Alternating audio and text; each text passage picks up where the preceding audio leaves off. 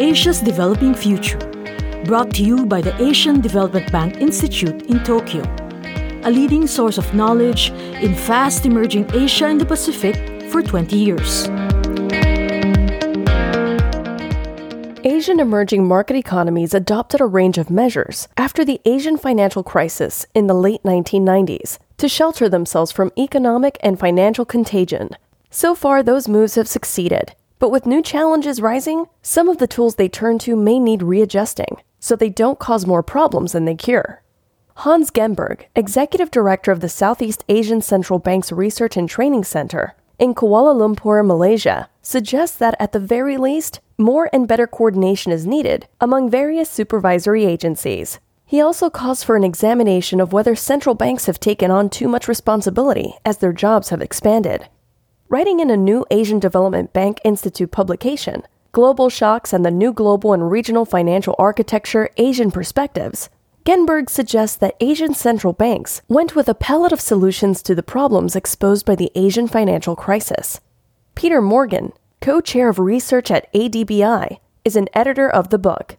He explains that emerging Asia's response to the crisis helped it get through relatively unscathed during the 2000-2009 global downturn that followed about 10 years later. Emerging Asia has been quite successful in maintaining both macroeconomic and financial stability in the turbulent global environment. Policy frameworks and governance structures have been adapted to reflect lessons learned from the Asian financial crisis. In general, policymakers have not been hesitant to adopt an eclectic approach to achieving monetary and financial stability. After the Asian financial crisis, countries in the region expanded the methods they employed to protect and monitor their economies. Most of them allowed more flexibility for their currencies on global markets, but at the same time, boosted other methods where they could intervene, such as using controls on the flow of capital to and from their economies. The responsibilities of central banks were expanded to include financial stability. So-called macroprudential measures were used to intervene selectively in housing or other sections of the economy that needed attention. That allowed central banks to refrain from using the broad brush of interest rates, which affect the entire economy and might lead to unwanted capital flows in or out of the country or depressed demand in sectors that weren't overheated. But the fact that those measures have worked relatively well for the last 20 years is no reason for complacency, Genberg writes. Global trade and financial markets have become ever more integrated and complex. Interest rate cuts in the US and Europe led to capital flows into Asia. And as those rates are raised, flows can reverse. The result can be turmoil in markets that have come to rely on the money coming in. The long period of low rates in the West led some Asian companies and financial institutions to borrow overseas in foreign currencies. That exposes them to risk, as the size of their debts in local currency terms rise, as the value of dollars and euros increase, along with interest rates. Genberg also notes that a range of policies espoused by U.S. President Donald Trump amount to what he calls a toxic mix for emerging markets. Those policies could result in higher interest rates than had been expected as U.S. borrowing rises, along with a contraction in global trade that would hit Asia particularly hard should a trade war with China develop.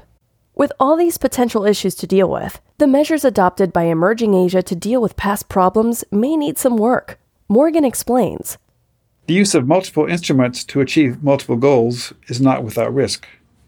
At the very least, it requires coordination among the entities responsible for each instrument, which in turn necessitates proper governance both within the central bank and between the central bank and other agencies involved. Expanding central bank objectives beyond price stability raises the question of the ability of central banks to reach these objectives while avoiding the attendant pitfalls. This episode is based on Global Shocks and Risk to Financial Stability in Asia by Hans Genberg, Executive Director of the Southeast Asian Central Bank's Research and Training Center, Kuala Lumpur, Malaysia. His work is a chapter in the Asian Development Bank Institute publication, Global Shocks and the New Global and Regional Financial Architecture, Asian Perspectives.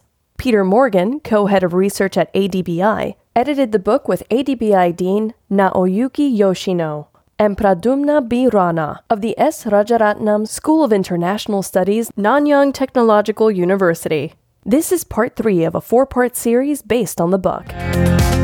This has been Asia's Developing Future, brought to you by the Asian Development Bank Institute in Tokyo, See the show notes for the transcript and related material. For more information about us, please visit adbi.org.